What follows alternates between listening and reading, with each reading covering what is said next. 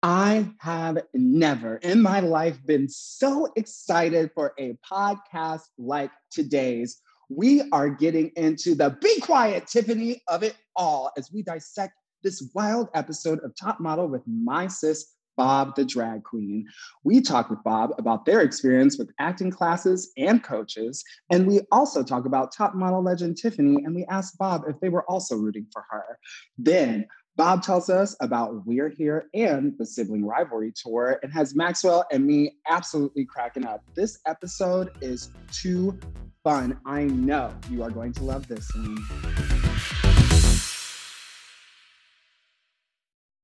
Forever. Dog.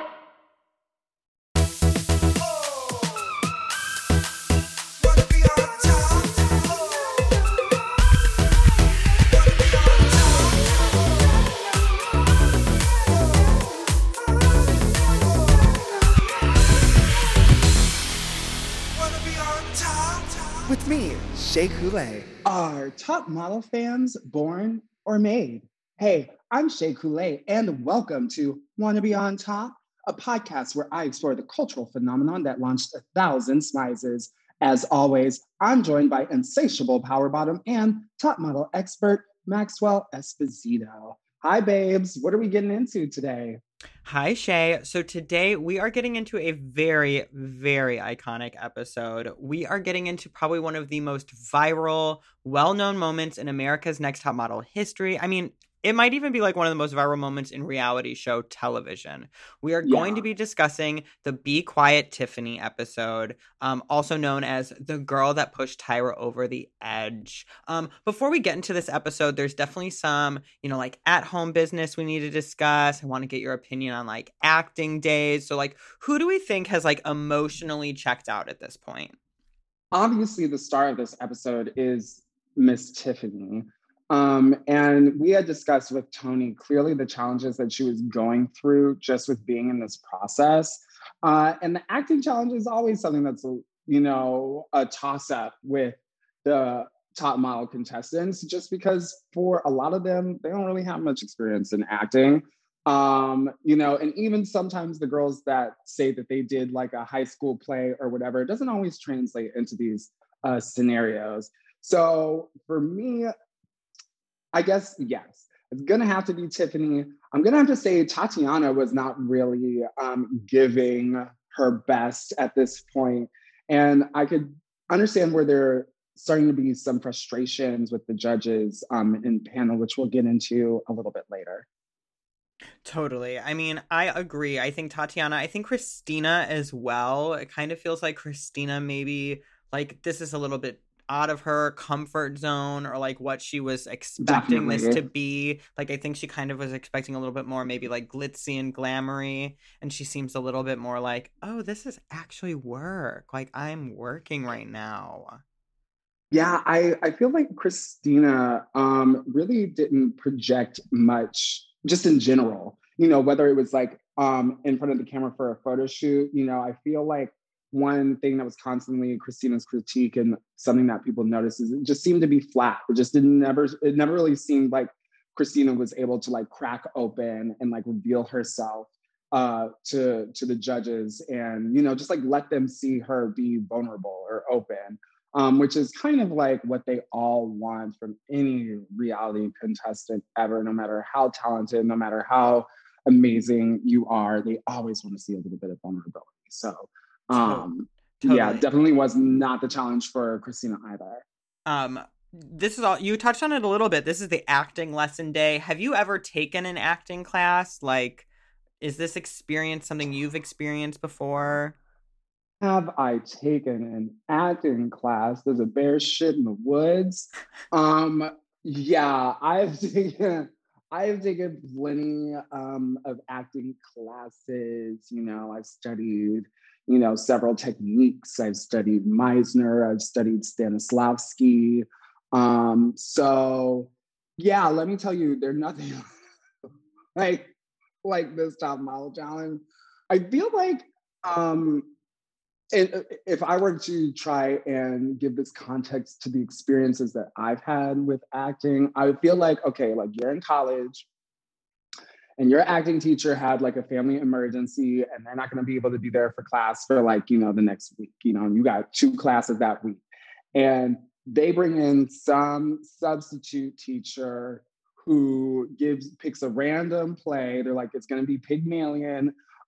They're just going to flip through random pages, pair you guys up, and then make you do a scene study for the next class. Like, that's kind of what I'm getting. Like, make sure you just figure out your costumes and everything like that. We'll all be doing scenes from Pygmalion on Thursday.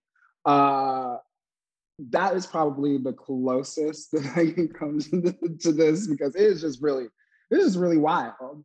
Do you feel that these acting lessons are very helpful for these young aspiring models? Because we have seen our very own Tyra Banks be a successful actress in shows such as, Fresh Prince of Bel-Air. We also had the iconic performance of her as Eve in Life Size, amongst many others. I think this is actually a really great lesson and challenge for these girls. I think we've seen a lot of these girls go on to do acting stuff, commercials. A lot. I mean, and it seems like even a lot of them kind of come on the show low-key wanting that more than they want modeling. Like, a lot of them, like when we spoke with April, she was like, I kind of was, just dancing with being on camera in general. Like, it wasn't necessarily to be a supermodel. It was to be on camera. Do correspondence. Yeah. Mm-hmm. So I think if this challenge wasn't, if it wasn't a TV show and it wasn't meant to break these girls down and, make it difficult for them to understand these challenges, I think it would be helpful for sure. And I think some of them probably do get some takeaway. They do not show a lot of Britney in this episode, and I think it's because she actually did really well. Top model facts. Yeah.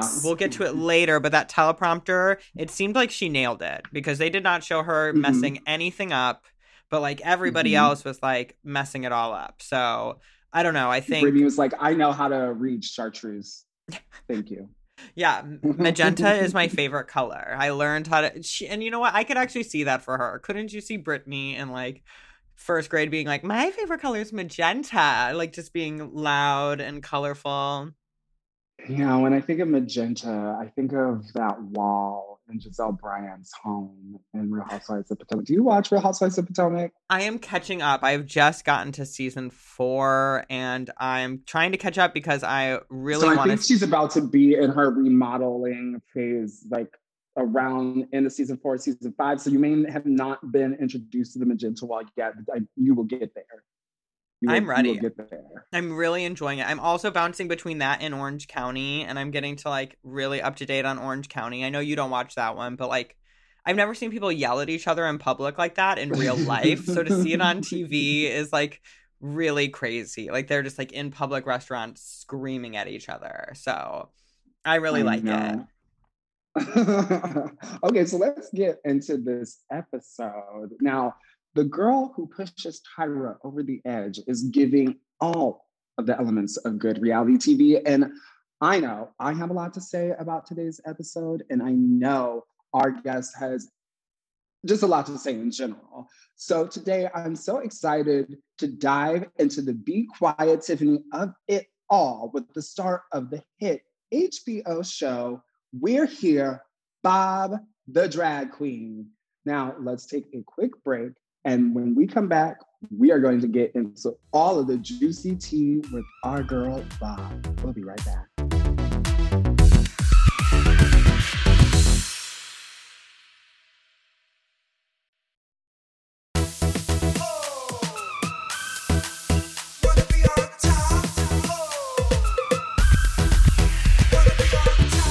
All right, welcome back to Wanna Be on Top. Now, we all know the acting episode has really brought us some very special ANTM moments with these commercial/acting challenges, like Camille's version of the script, or Amanda acting as if she died and then came back to life. And Cycle 4 Acting Day comes with all of the baggage. Now, this episode leaves us saying one person's name, and that's Tiffany. Today, we have some fierce acting things to cover, and I am so excited to bring on our guests to chat with them about all that goes on in top model world. I am so excited to welcome to the show from HBO Max's We're Here, winner of season 8 of RuPaul's Drag Race, Bob the Drag Queen. Hey. Oh, wow. Hey, baby. That Hi, is Bob. me. All the things you're saying are very true. Hi, how are you? How's life treating y'all?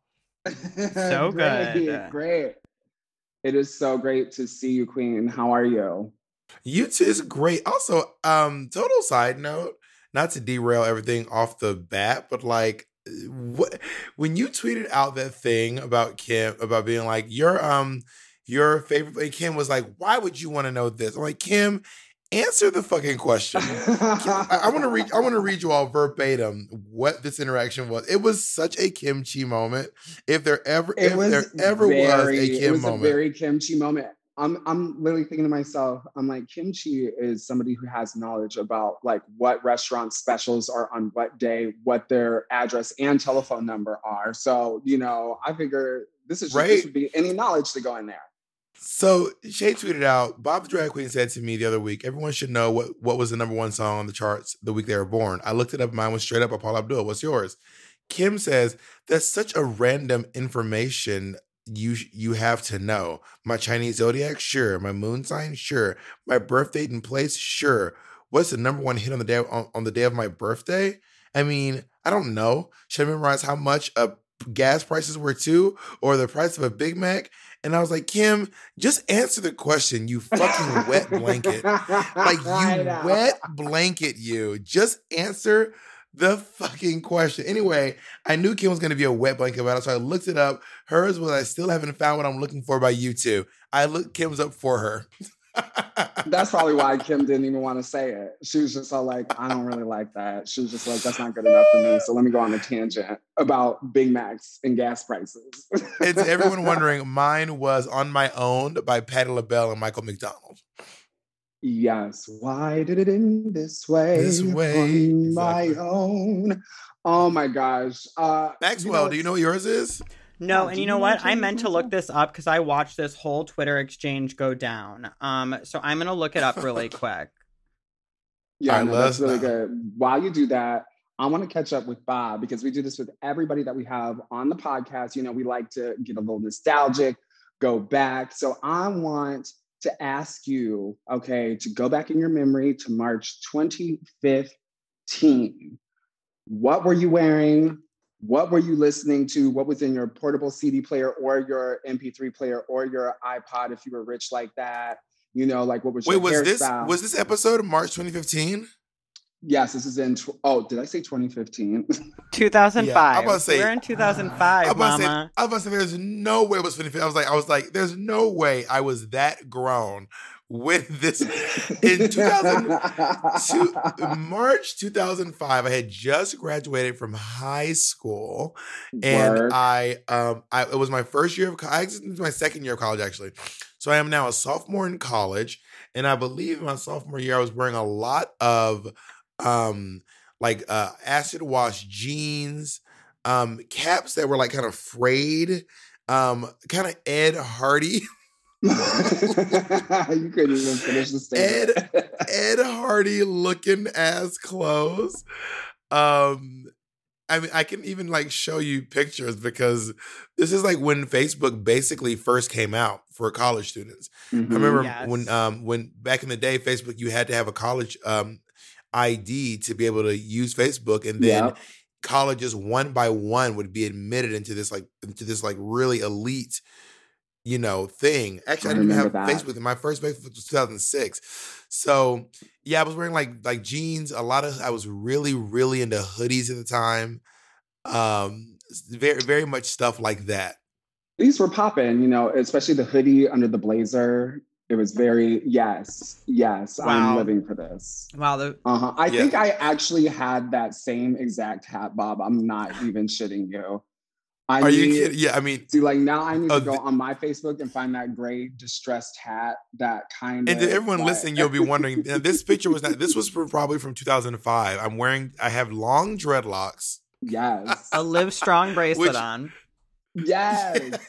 Very up the Two. time. I have 2 Livestrong bracelets. How dare you? Well, I don't know really what color. was- The blue one represents something else. The yellow is definitely Livestrong. No, the blue one's Lil Strong. No, that was back when you donated money. You bought like a really cheap bracelet. But yeah, I had long everybody would make dreadlocks. one of those for any type of like charity function or fundraiser they were doing. Yes. And I just want everyone to know out there, I really did once upon a time have hair. Like some people think that I never ever had hair. Here's a picture of me from the same time. I was wasted in this picture. I don't even drink. You remember I told you the Ed Hardy style shirts with Are like your pants wet? I'm loving the patch on the jeans. I'm loving the patch. the pants are No. ripped. I was gonna say, are those the pants were ripped? ripped. Are they wet as well? They look urinated in a little. Like I feel like yes, this is a- style of hat, this very Wow. specific AC/DC. Lots of What's lots your of favorite distressed AC/DC hats. song? Shook Me All Night Long is my favorite ACD song by far. It is I love the beat of Back in Black, but the lyrics in Shook Me All Night Long, she was a fast machine. She kept her motor clean. She was the best damn woman that I ever seen. Like it's just a really, really brilliant song. I'm obsessed. I need the audience to know that you were taking us through your whole Facebook. Like you were taking us a Because you want to know what I was wearing in 2005, Mary. This is it. I mean, Oh, I want you guys to know yes. I was not always bald. I used to be able to grow hair, and I had very long, like past my shoulders dreadlocks. Dreads. Yeah. To all the haters out there, always jeans. I used to wear a carabiner on my hip all the time with my keys on it. Always a carabiner, but not just that. I had the keys that would go zzz, and then you would click, yes, and then you would let it go and it would snap back. Yes. And I'm living for the the friends with the thermal under the t-shirt because that was a moment to very 2005. That it feels the like long it's kind of shirt coming under back. the t-shirt. The layering, You the weird know color what? blocking and Let's do layering is coming back. Well, I actually was just noticing how in Miu Miu's new collection that they debuted at Paris Fashion Week, they're definitely going for the low rise trend again, which I mean works for anybody that's a size 2 or 0. Right. So I'm like, okay, so right. It'll look great on me. Now, Bob, did you watch America's Next Top Model while it was airing? On and off. I wasn't avid about it. What I did watch pretty avidly was the Tyra Banks show, which is one of the wildest rides in the history of daytime talk shows. Like, y'all don't even know how insane between the time where she gave out Vaseline to everyone in the audience and told everyone it was her biggest secret and she was screaming. The time she pretended she had rabies. The time that she dressed up in a fat suit and told everyone that she knew what it was like to be fat. That she sat across from a burn victim and said, "Well, I also have a big forehead, so I know what it's like." The time that she had Tyra, the time she had Naomi Campbell on her show on a closed set, and Naomi Campbell dog walked Tyra Banks on her own show. I watched some of that. The time that she had the Westboro Baptist Church on, and Shirley Phelps dog walked Tyra Banks. One of my favorite quotes in the episode was when Tyra Banks goes, "Wait, so you're not racist?" And then Shirley Phelps goes, "Well, of course not. Don't be ridiculous." That's one of my. I was saying, "Of course not. Don't be ridiculous." For a very well, of course not. Don't be ridiculous. Honestly, Tyra has given us so many amazing gems throughout pop culture. And I'm honestly, obsessed. And season 4 of Top Model is when she started doing the Tyra show. That's why they moved production to LA so that she could film both the talk show and do Top Model at the same time. Top Model facts. And as we get into this episode, which is, pretty iconic, later on, we heard from... Oh, and sorry, last but not least, also, Patti LaBelle versus the lady with the cupcakes on the Tyra Banks show. Yes. Baby, I'm good, but I don't need paper. What's wrong with her? So that I was letting them know that I wasn't touching the cupcake, boo. Boo. Like Tyra Banks, I mean, everything, she was on Hot Ones, that Wing show on YouTube, where she was really great on that show. Yeah. The announcement for Model Land, where she was like, "For years I told you," I mean, that was great. when she told everyone to kiss her fat ass. Iconic. Tyra Banks is Iconic. consistently giving us some of the best television ever. And she's wild. I'm obsessed with Tyra Banks. Tyra's true camp. People were reading her for that Britney look, and I was living for it. I don't know. which Britney look? They did a Dancing with the Stars. The baby Britney, one more. Yeah, they. And she did some. And all Britney all night. She did a little baby one more time with the pigtails and the scrunchies. It was camp. It was very camp. Oh no, I remember that, and she looked. Listen, y'all. I mean, you're gonna have to stop me because otherwise, I will be here all day going on about how great Tyra Banks is. She is. I mean, she's wild. She looks great. She's the gift that keeps on giving. The kids were reading her online, and I was pressed. Right. I was like, y'all better leave her alone. Same with that red outfit that they were trying to read her for. I was just like, y'all better leave Tyra alone. That was fierce. I don't care what you say. And if you do anything, she will come out and tell you to kiss her fat ass real quick. I mean, you should hope that you look this good at 47. You should hope, bitch. I pray. Yes, ma'am. Okay, so let's get into this episode because now, Bob, on each cycle of Top Model, the girls are sent into an acting challenge with a coach and receive a lesson on how to become better actrices. So the common theme through each cycle is most of these girls are young. Most of them is their first time ever doing any of these type of challenges, be it walking in heels or doing their own makeup, or in this case, acting. So the models are sent off to meet with acting coach Larry Moss, and they're given a lesson in dialects. Larry Moss, acting coach and dialect coach. Thank you for the correction. I'm sorry. Dialect coach as well. Acting and dialect coach. I wrote it down. Acting and dialect coach Larry Moss. And he is a caricature of an acting teacher. He's in like oversized clothing. It's all earth tones. He needs a haircut. He hasn't shaved in a while. The jacket isn't corduroy, but it might as well be. Like he's one step away from having patches over the elbows of his clothes. He's a caricature.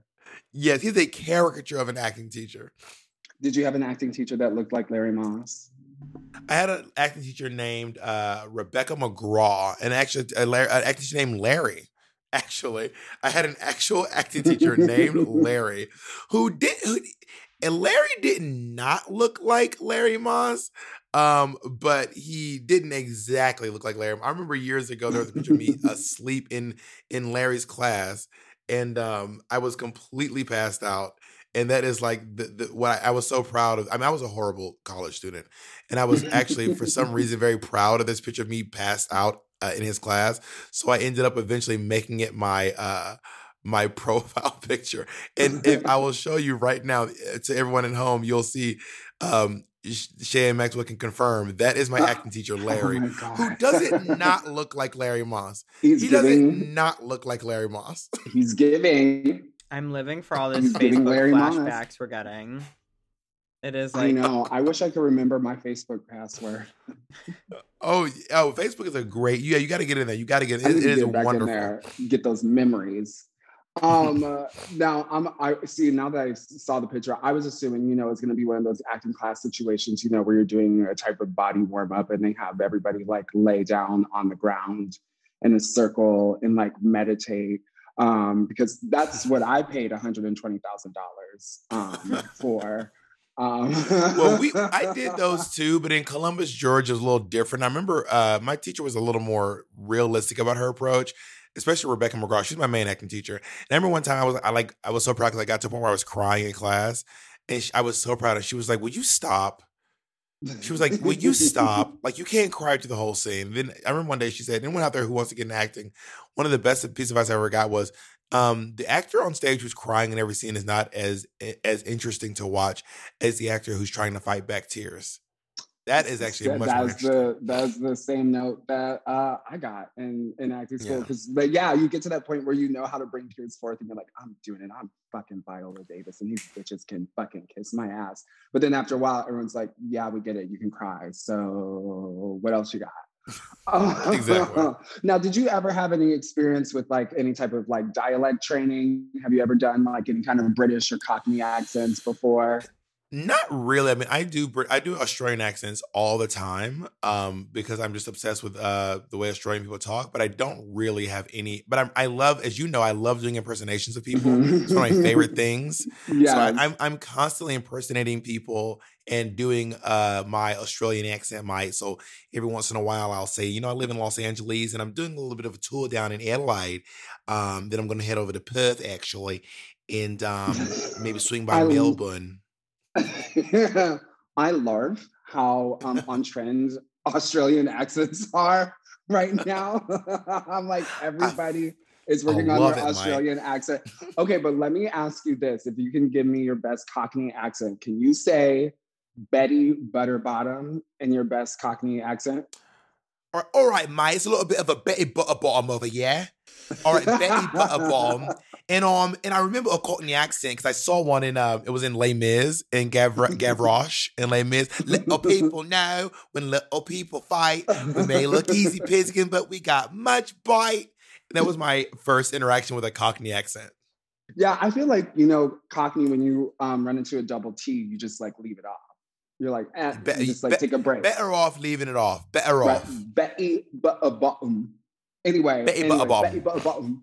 Yeah, say that 5 times fast. Now, okay, so Bob, you are an actress. Now, if you were presented with a challenge where you got to act alongside the legendary Boris Kodjoe, how do you feel you would do?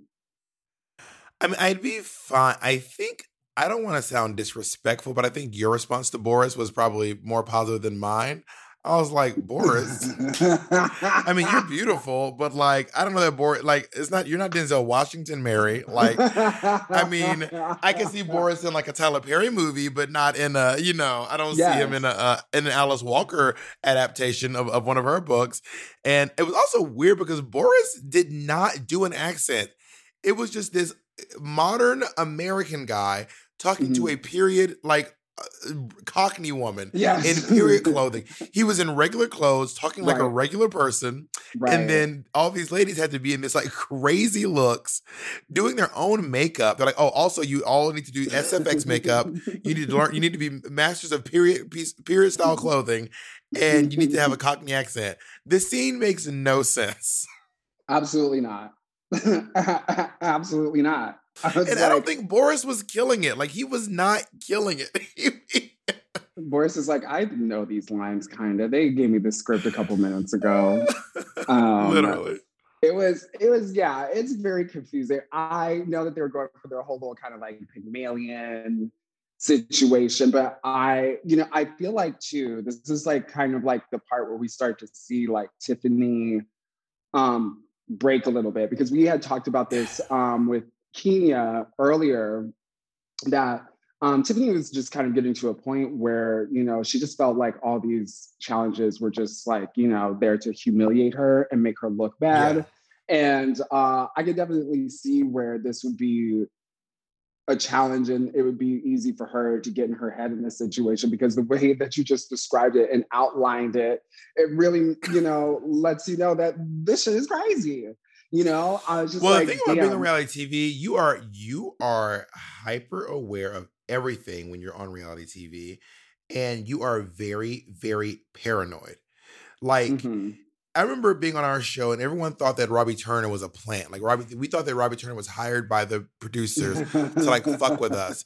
When you're on reality TV, you think everyone's out to get you. You're like, this whole thing is literally a setup to get me specifically. And yeah, solamente yo. Like, you think it is really just them out to just bring you down. And I don't know why we think that way, but it's pretty common. I mean, my first season of We're Here, one of our drag kids was like, your producer's trying to make me the villain. And I was like, baby, we don't have villains on the show. This is not Avengers Endgame. Like, there's no Thanos in the cast, Mary. We're just trying to tell your story. If your story is villainous, we'll probably tell a villainous story, but we only have heroes in this show. But I think that there's something about having a camera pointed at you and not knowing the intents of the people who are going to be, because the people who are shooting it aren't even the folks going to be editing it. The story producers aren't even the ones. It's like it goes to like 6 hands by the time it makes it to television, if not more. Yeah, no, and we should dive a little bit deeper into that, but let's take a quick break. And when we come back, we're going to get more into this iconic acting challenge and a panel that lives on forever in infamy. We'll be right back. I fucking conic.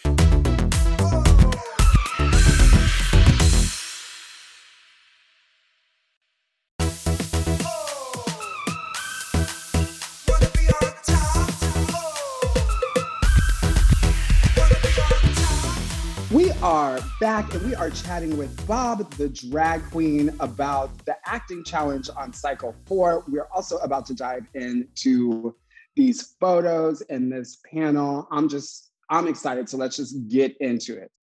So in Cycle 1, we get a Wonder Bra photo shoot, and then they do another one in Cycle 4. And these like photos are like so, like the contrast is so different. I like really wanted to know your opinion, Bob, on these because they are like night and day. Like, do these inspire you to buy a bra? The ones in France are from Cycle 1, and the ones from the pillow fight ones are obviously from this episode. Well, I want to see them side by side. I thought that the season 2 ones were actually really great. It did not inspire me to buy a Wonder Bra because I have nothing to push up. But I mean, I just buy Walmart bras, cut the lining, and stuff it with polyfill. So I don't have a lot of titty meat to squeeze forward. You know what I mean? Understood. But I actually thought these were great photos, and I thought the photographer was actually really good. Because sometimes ATM be getting some weird photographers, and I thought these were actually really great photos. Are you talking about the season 1 Parisian Wonder Bra photos? Yeah, the season 1. I'm looking at season 1. These are bad pictures. these what are there? Either they're horribly photoshopped. Were they actually in Paris? Yes. Yeah, they're in Paris. Like they're in a hotel room, like across from the Eiffel Tower. Yeah, no, these look like they'd be in like a JCPenney ad. It's a no. And then on season 4, they look like they'd be in a magazine, like a nice magazine. Yeah. The one thing that I have to say about these season 4 pillow fight lingerie photos is the lighting. I don't understand why they positioned the male model to be facing the light and the girls to be facing away from it. So many of their faces are cast in shadow. And I'm like, you literally could have just rotated that boy around on the other end. Like, they're not even on a true bed. You know what I'm saying? It's not like there's a headboard or anything. I'm like, you could have rotated that and these girls could have had like just like such better lighting. But that's just me. Yeah, it seems like they really wanted to challenge the girls to find the light. You know what I mean? Because like Michelle Dayton, she found her light. But then look at Tatiana, and she was like only half her face is in the light. So I can see how, and obviously they probably cued the male model up to be like, look at the light always, so you seem like a top model. Meanwhile, where is Riggs? What is Riggs doing these days? No shade to Riggs. Maybe Riggs is still doing fashion show. I have no clue. But when I look at the Cycle 1 photos, these are flat. There is no dimension. It looks like it is like they're composited in. No, I do prefer the season 4 Wonder Bra images. Absolutely. So now there's also some really conservative girls on this fucking show. I forgot how conservative the girls are. Like, I don't want to hug a man because my husband is back home. And I want to know, like, the girl who was being so like weird about, was it Tiffany? No, who was the one? Not Tiffany. The one of the girls like, I just have a man. Like, I want to, Rebecca. Is Rebecca still with that guy? Was it worth it, Mary? Like, was it worth it? Like, are you still married, Mom? Did the wedding go through? I do think we should check in on Rebecca. I'm going to do some research. And see if he wound up being the one, to see if it was really worth it, Mary. I would be on TV being like, I got it. This is my moment. Like, I really want to. I have to make this work for me. Yeah, I have she married him the same year as her cycle came out. So. Oh, and are they still married? According to Wikipedia, she is. Oh, well, that's okay, so good. he would have understood if she would have chased her dream and done the photo. You know what I'm saying? So exactly. Basically, what we're saying is, regardless, Rebecca, you didn't make the right decision. That's what I'm saying. But I'm also very into my dreams and pursuing what I need to do in life. Now I'm looking her up on Instagram. She better work. Rebecca's private, I think, right? Or did you find hers? I found a Rebecca Epley. I don't know if this is the Rebecca Epley, but I found a Rebecca Epley on IG. I do not think that's her. That is not her. But go off, Rebecca. But go off to whoever that Rebecca is. Okay, so after the photo shoot, obviously the girls are sent to panel. And that panel, the models are critiqued on their photos as they, So after the photo shoot, the girls are sent to panel. And at the panel, the models are critiqued on their photos. And they are also forced to do some embarrassing challenge in relation to that week's lesson. So for this episode, the girls are given one of the best challenges. The girls are asked to do a teleprompter with some rather ridiculous words to make things interesting. Now, Bob, we are top model experts here, and we were able to find the transcript from this teleprompter for this panel challenge. Now, we don't have a teleprompter handy, unfortunately, but we did send you this to read, and I would love for you to give us your best correspondent at Fashion Week vibes. Well, if you think that I would not come prepared, you're absolutely wild. Here we go. If you think there's a chance I was going to come to this not prepared for this, you are outside your mind. Now, I did not look up the names of these people, so I'm going to do it. This is my authentic first take. You ready? We're ready. Right. Hi, Bob here with... All right, here we go. Hi, Bob here with ANTM TV. It is Fashion Week in Paris, and Technicolor is the name of the game. Can you say magenta, chartreuse, solid gold, and shocking pink? And vivid, vibrant colors aren't the only story here. Christian Lacroix, Issey Miyake, Dries Van Noten, and Hermes are mixing and matching spotty, leopard, splotchy giraffes, spring florals, and Scottish plaid. Almost clashing, but somehow dashing. Sexy, sensual, sassy, and serving it. Wow. There is tippy top models Giselle Bundchen, Carlina Kurkova, and Leah Khadibi hanging out with the Kaiser himself, Karl Lagerfeld. So I'm going to go hang out with the chic and try to get the look Francois. Au revoir. Back to you, Tyra. Wow. I probably mispronounced 1,000. I I didn't look up how to pronounce any of these names, but I probably mispronounced like half of them. At least you got Hermes right. Yeah, Hermes was correct. Christian Lacroix, Issey Miyake, Giselle Bundchen, Carolina Kurkova, and Leah Khadibi. I mean, obviously, they are really setting these girls up. They are. Why'd you do that, Tyra? If you're doing real like work, you actually get prompted beforehand. They'll be like, "Hey, just so you know, and this is how you say these girls' names." Yeah, these names are all hard to pronounce, and this is how you should know how to say them. Like Tyra Banks is always like, now there are times in the modeling world, quite often, you will be asked to walk in 12-inch heels on a stage that has recently been slicked with Vaseline in the middle of a hurricane while pendulums are swinging at you and rabid dogs are biting at your feet over shark-infested water. It's actually very common. I've done it 7 times myself. So therefore, we're going to throw you right in the lion's den today. We're like, Tyra, this doesn't happen. Tyra. You're like, I'm going to need to see some proof. Where are the receipts?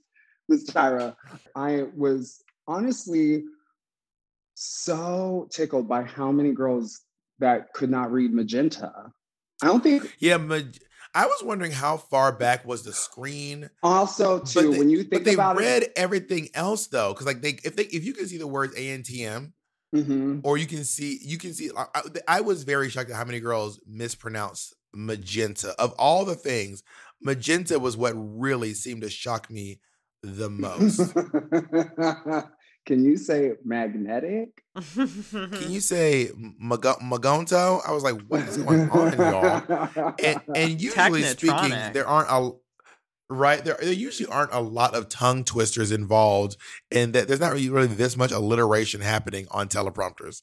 I know. Like, no one's talking about people splishy, splashy, tippity top models. You're just all like, hey, there goes Giselle Bundchen, Carolina Kurkova, and Leah Khadibi. Hey, girl, also, looks good. The way the judges are like, you need to know these names.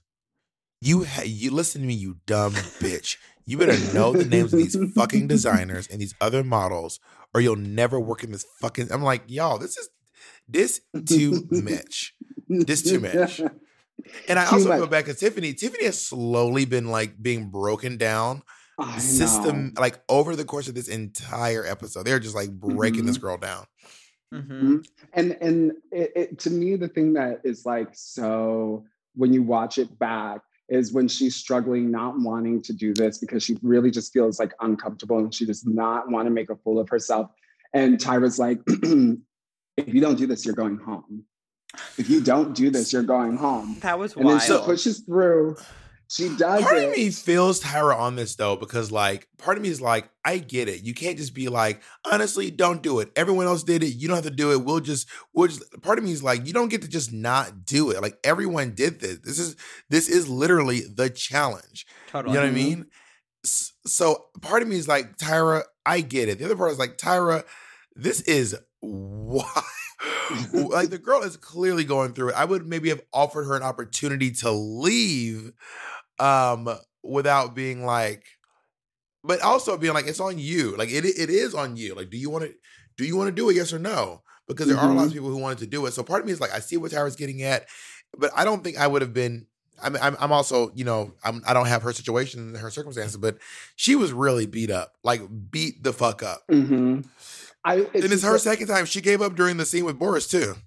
Yeah, and then the thing was that Tony Soto had mentioned to us previously was the fact that they chose to cast Brandy in the same season, who's obviously dealing with a lot of anger issues, who to be next to Tiffany, who is like freshly out of anger management and having to deal with somebody who triggers her and reminds her of her own self, but then is having to use the few tools that she has to also try and help Brandy at the same time. And then once Brandy like was out of the competition, like Tiffany felt, you know, very just like alone and isolated. So like you were saying, it's just like, this was something that was really coming. Like it like the way that they kind of broke Tiffany down, you could see it all boiling over in this moment. And she just gave up. But I'm also wondering about, but I'm also wondering about her. I don't know. I'm just also wondering about like what's up with her. Like, how do you know if a person has anger management issues unless they've flat out say it? Like because like I've been cast on a reality TV show before, and I don't remember ever getting to a point in my interviews with them where I was so angry they knew I was going to be like a loose cannon. Like I feel like sometimes, but I mean, also these people are professional and they know how to get, you know, a varied many kind of people on there. But I just don't know, how do you get to a point with someone where you realize they have anger issues without flat out saying, do you have anger issues? Yeah. I mean, are you talking about like Brandy or Brandy? Tiffany? Because Tiffany obviously was like, I've been through anger management. I went through anger management, but like, was Brandy like yelling at them during the interviews and shit when she was getting cast? You know? Right. That is, you know what, that is very true. It's just like, was she exhibiting that prior to, you know, getting in the house? And was the house itself in the environment? You know, there could have, because I feel like they also do, you know, I feel like in the casting process, they do ask you about your temper. I feel like that is something that does get like discussed. They're just kind of like, you know, like, how do you handle things? Like, how's your temper? Like, do you tend to, you know? Do you have a lot of brothers and sisters? Do you fight with them a lot? Yeah. Would you, does your spirit ever leave your body? I don't know why. We all had to take a psyche valve to get onto Drag Race. And for some reason, that question is one that I will always remember, because it was like sandwiched in between, I would enjoy a career as a florist and like some other really just like casual question, but just literally it was just like, sometimes I feel my spirit leave my body. I was like, well, but let's get into this iconic moment between Tyra and Tiffany at panel. So obviously critiques happen. The photos are handed out, and both Rebecca and Tiffany are sent home in the first double elimination that Top Model history has seen. Now, this is a pretty historic moment, but Tiffany's response to being eliminated is what sent Tyra over the edge. After Tiffany finds out that she is eliminated, she tries to brush off being sent home and telling the other contestants not to cry and that it's not that big of a deal. It's not serious. And then all of a sudden this reaction clearly triggers Tyra and makes her upset. And then another first on the show, Tyra asks the girls to return to their spots, and Tyra begins to lecture Tiffany on needing to be more appreciative of this opportunity. And this is the moment where, we get the iconic, "We were ready for you." Do you know it by heart? We were away. No, I don't. All I know is, Tiffany, I'm very disappointed in you. No, Rebecca, I admire the emotion that you're showing right now. Tiffany, I am very disappointed to you. I'm very disappointed in you. You see how upset these girls are. This means a lot to them. And to see you passing this off as a joke, she's like, "Tyra, looks may be deceiving. I am sad. I am angry." But then the great part is when she starts yelling, "Be quiet, Tiffany, be quiet." What? Stop it! Stop it! That is where it gets really brilliant, right when she yells, "Stop it!" Because how dare you? I was rooting for you. We were all rooting for you. How dare you? Do you know you had a chance to actually win this competition? We were like, oh, she let it slip, who they had, already pegged for the winner's circle. But the thing is, like, in watching, because, I just watched this again, and it was like dissecting it.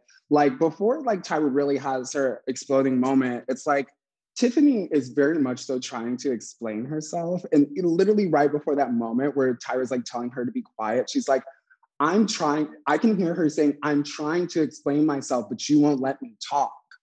It's just like, you're basically saying that, like, the way that I'm handling this is wrong, and I'm trying to explain to you based off of my experiences why I do not want to cry about something that I cannot change, And it's just like, there really wasn't going to be any winning for Tiffany in that moment. No, Tiffany could not win. But also, when you're on a reality TV show, when you are being critiqued, in my experience, the only thing you can do is take the critiques and say thank you and move on.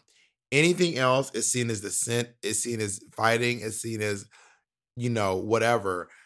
Just say thank you and then keep it moving. Because part of it is like, you go on these shows, you are specifically signing up to have someone critique your essence and give you feedback on it. You know that's going to happen.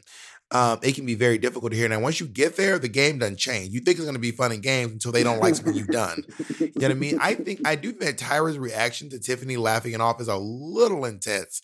I was like, Tyra, this is wild. And then, of course, when Tiffany starts fighting back, and then Tyra finally says her infamous monologue, which I feel like every drag queen, I only know it by heart because I used it years ago in like a mix of mine. I have never in my life yet a girl like this. My mother yells this because she loves me. And I love when she goes, "When you go to bed at night, you lay there, you take responsibility for yourself because nobody gonna take responsibility for you." It's like, what does that even mean, I Tyra? know. Tyra Tidbit. You sitting over there rolling your eyes because you've heard it all before. You don't know where I come from. You don't know what I've been through. Yeah, wow. How did it get to that point? Like, what was like, Tyra? She didn't say you've been through. You don't even know how did it even get that far? And I think that when you're in these positions, these shows, there is a hierarchy of authority, and the contestants are at the very bottom of that rung. The PAs have more authority than the contestants do. Mm-hmm. This is coming from a reality TV contestant. The PAs, honey, have more authority than the contestants do. You have no power.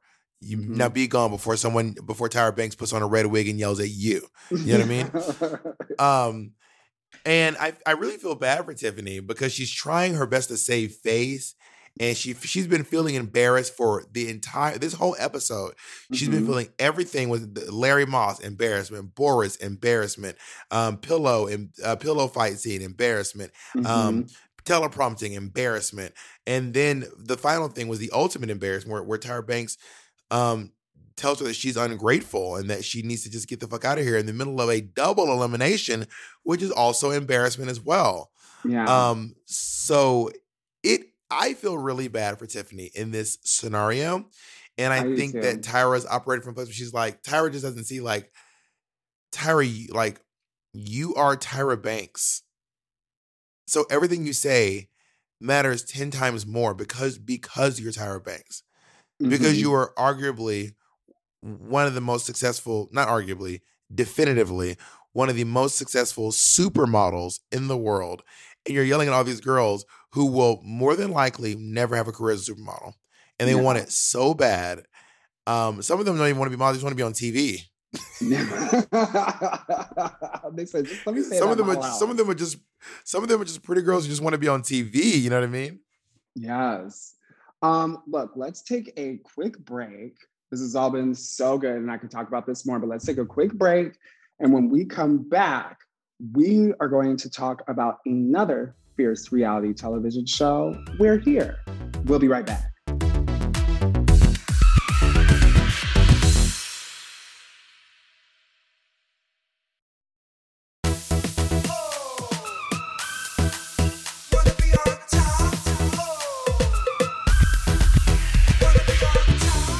Welcome back to Wanna Be on Top. Now, a lot of you were introduced to Bob the Drag Queen from RuPaul's Drag Race, and Bob is now, of course, breaking boundaries and going above and beyond to continue spreading the magic that is Bob.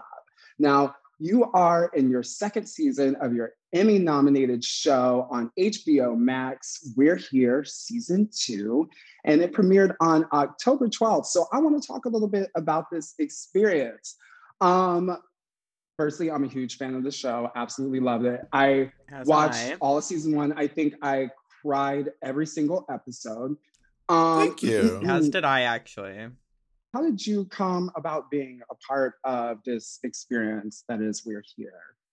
So I actually got a cold Hollywood call from one of the creators of the show named Stephen Warren, and I was like, I remember like at the airport or something. I was at the airport. I was leaving the Kesha cruise, and I got this call being like, I want you to be in my in this show, but I can't say what it is. You have to come to this restaurant. You have to sign this NDA. We have to talk. And then once he pitched the idea to me, because at first I thought it was going to be like, we go and we fix straight people. And I was like, I don't want to be in that show. I don't want to do a show where I go and I fix straight people's lives. No shade to any show that does that. I just don't want to do it. And then once I realized that we'd actually be telling like queer stories and stories of people who are differently abled and indigenous people and Black people and Asian people, I was like, I'm in. I definitely want to do this. Yeah. And so they got me. You think you're crying, girl? They got me. Every trailer, if there's a clip of me crying, this is the one from this season, the clip of me crying in the trailer. And I have this friend named Nick, and whenever I like can't answer the phone or Nick is like, if I'm just too busy to talk, I'm like, hey, I'm in the podcast. I'll say, hey, sorry, I'm busy. And he always sends me back the picture of myself crying as the response. So I'll say, I can't make it. And he sends me this. But last season, he used to send me this one, which is a single tear falling from my eye. So I'd be like, I can't make it. And I would get this image in response. That's funny.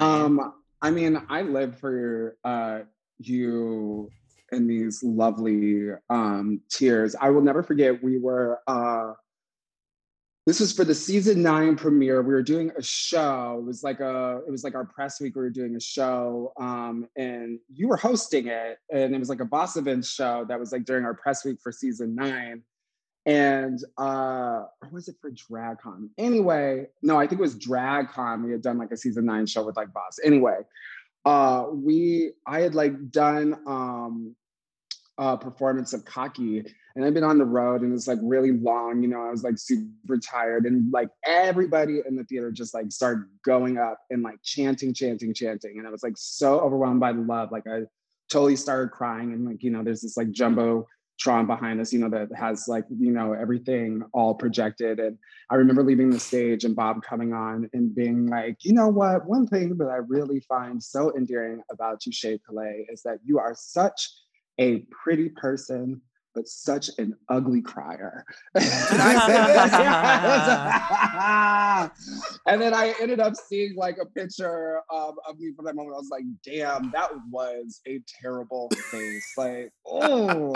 And after that, I started Did I being like, say that? That is yes. so And after horrible. that, I started thinking of like Helen from Bridesmaids. I was like, okay, be a pretty crier. Like, I'm a pretty crier now.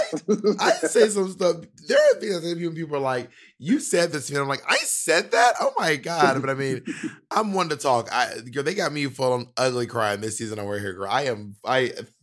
Things fall apart, girls. So talking about books, honey. Things fall apart. You want to talk about reading?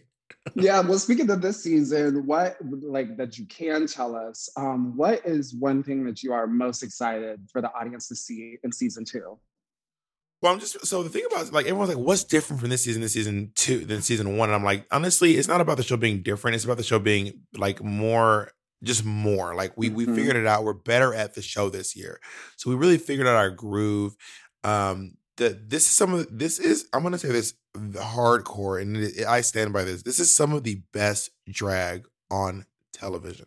Work. Like the Amen. drag that we do on this show, especially in season 2, is legitimately some of the best drag that has ever been on TV. It is so good. The attention to detail, the care, the way that they tell the stories.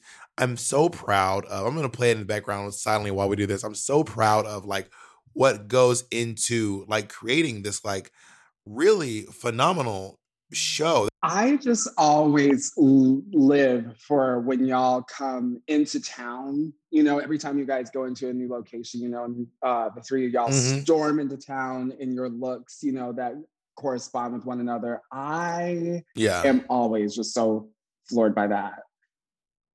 Well, thank you. And also just like the inclusion, the way that our like the fact that we're not just going around telling like cis straight white stories means a lot to me. And we are telling stories that need to be heard. People who feel like we go to these towns and some of these folks are like, I am the only person like me in this town. And then we do the show, they realize they're not. There's a lot of people like this in these towns. You know what I mean? Yeah. There are tons of trans people living in Alabama, living in the sticks, living and once people start to see this and realize they're not alone, I feel like it could really make a massive impact. Yes. Oh, we got the tear. There it was. I mean, you guys do look incredible in this trailer.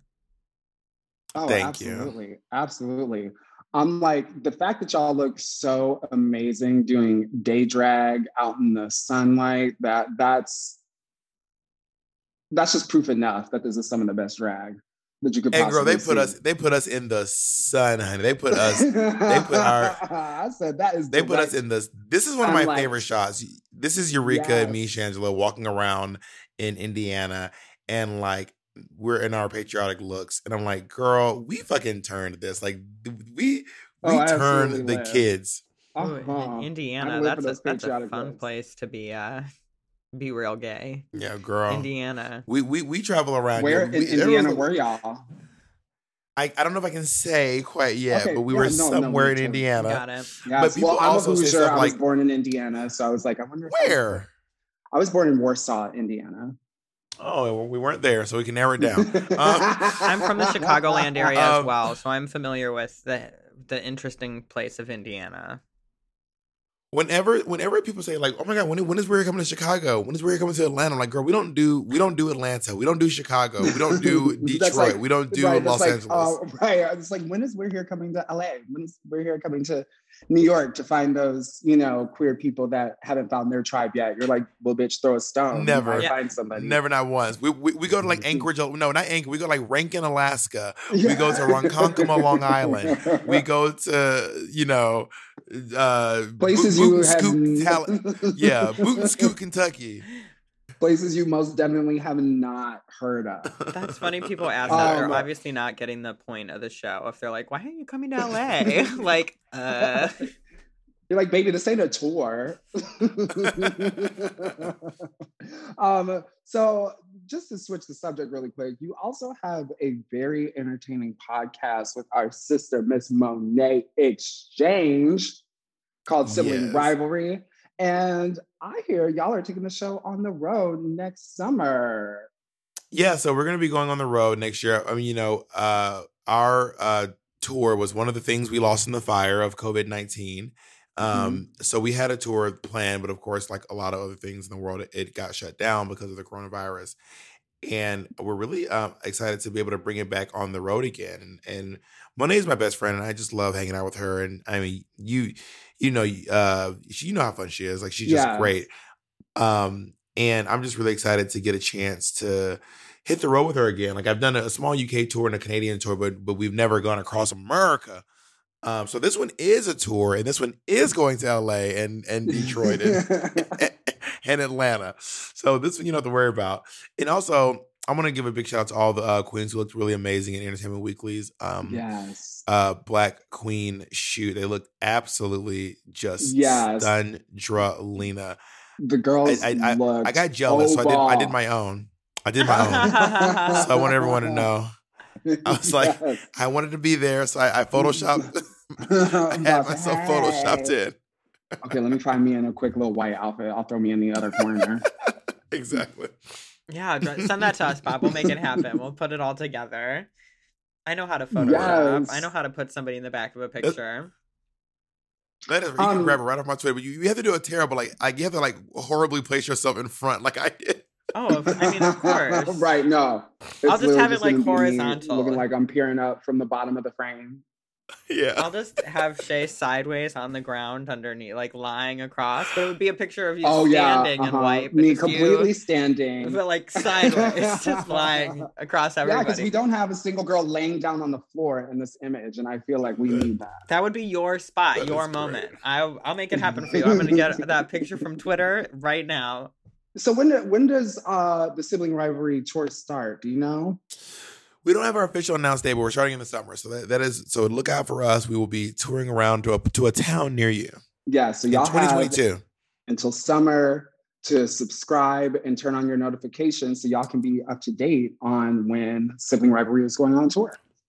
But also, not for nothing, you can check out our Patreon. I mean, me and Monet have a very wonderful Patreon. We're so proud of the community we've built over on our Patreon. It is siblingrivalrypodcast.com/support. And you can join the community that we have over there. We have some great stuff. And we're starting a Discord very soon. Ooh. Wait, are y'all like playing video games or is that different? It's just like a way to chat and like communicate with people because Patreon isn't great for communicating and commenting. Gotcha. Mm-hmm. Yeah, I use Discord just for playing video games. What games do you play? I right now mostly what I play is Dead by Daylight.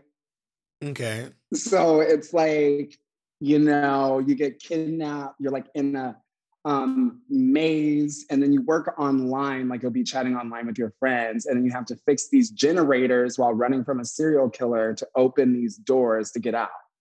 Like Detox plays it, Pheromone plays it. That would work. Girl, and it is so fun because, like, honestly, I love to hear just like faggoty screams and like, just hear a girl just like, no, he's after me, girl, run. And it's great. I love it. I'm obsessed with That's your memoir. Overwatch. Faggoty Scream, the Shea Coulee story. Yes. Oh my gosh. This has been so much fun. Bob, thank you so much for joining us today for Wanna Be on Top. And please my pleasure. Tell all of our listeners where they can find you online. Listen, just go to any social media, type in Bob the Drag Queen. I'm the only one with this terrible name. You can go to bobthedragqueen.com. I am there, always to be seen on Twitch, YouTube, Instagram, Twitter, TikTok, all over the place. Also, Shay, get into Super Smash Brothers. I know it's kind of a hard game to learn, but you got to get into Super Smash Brothers because all the girls are playing Smash these days too.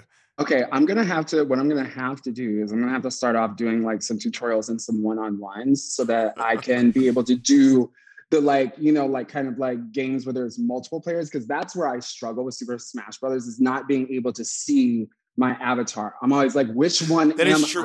You get lost. It happens like, you're like, which one am I? And then next thing you know, you fall off. Maxwell, do you play video games? I'm not much of a gamer. I was doing Animal Crossing for a while, but I can't like sit and like that. I can't. It's too much.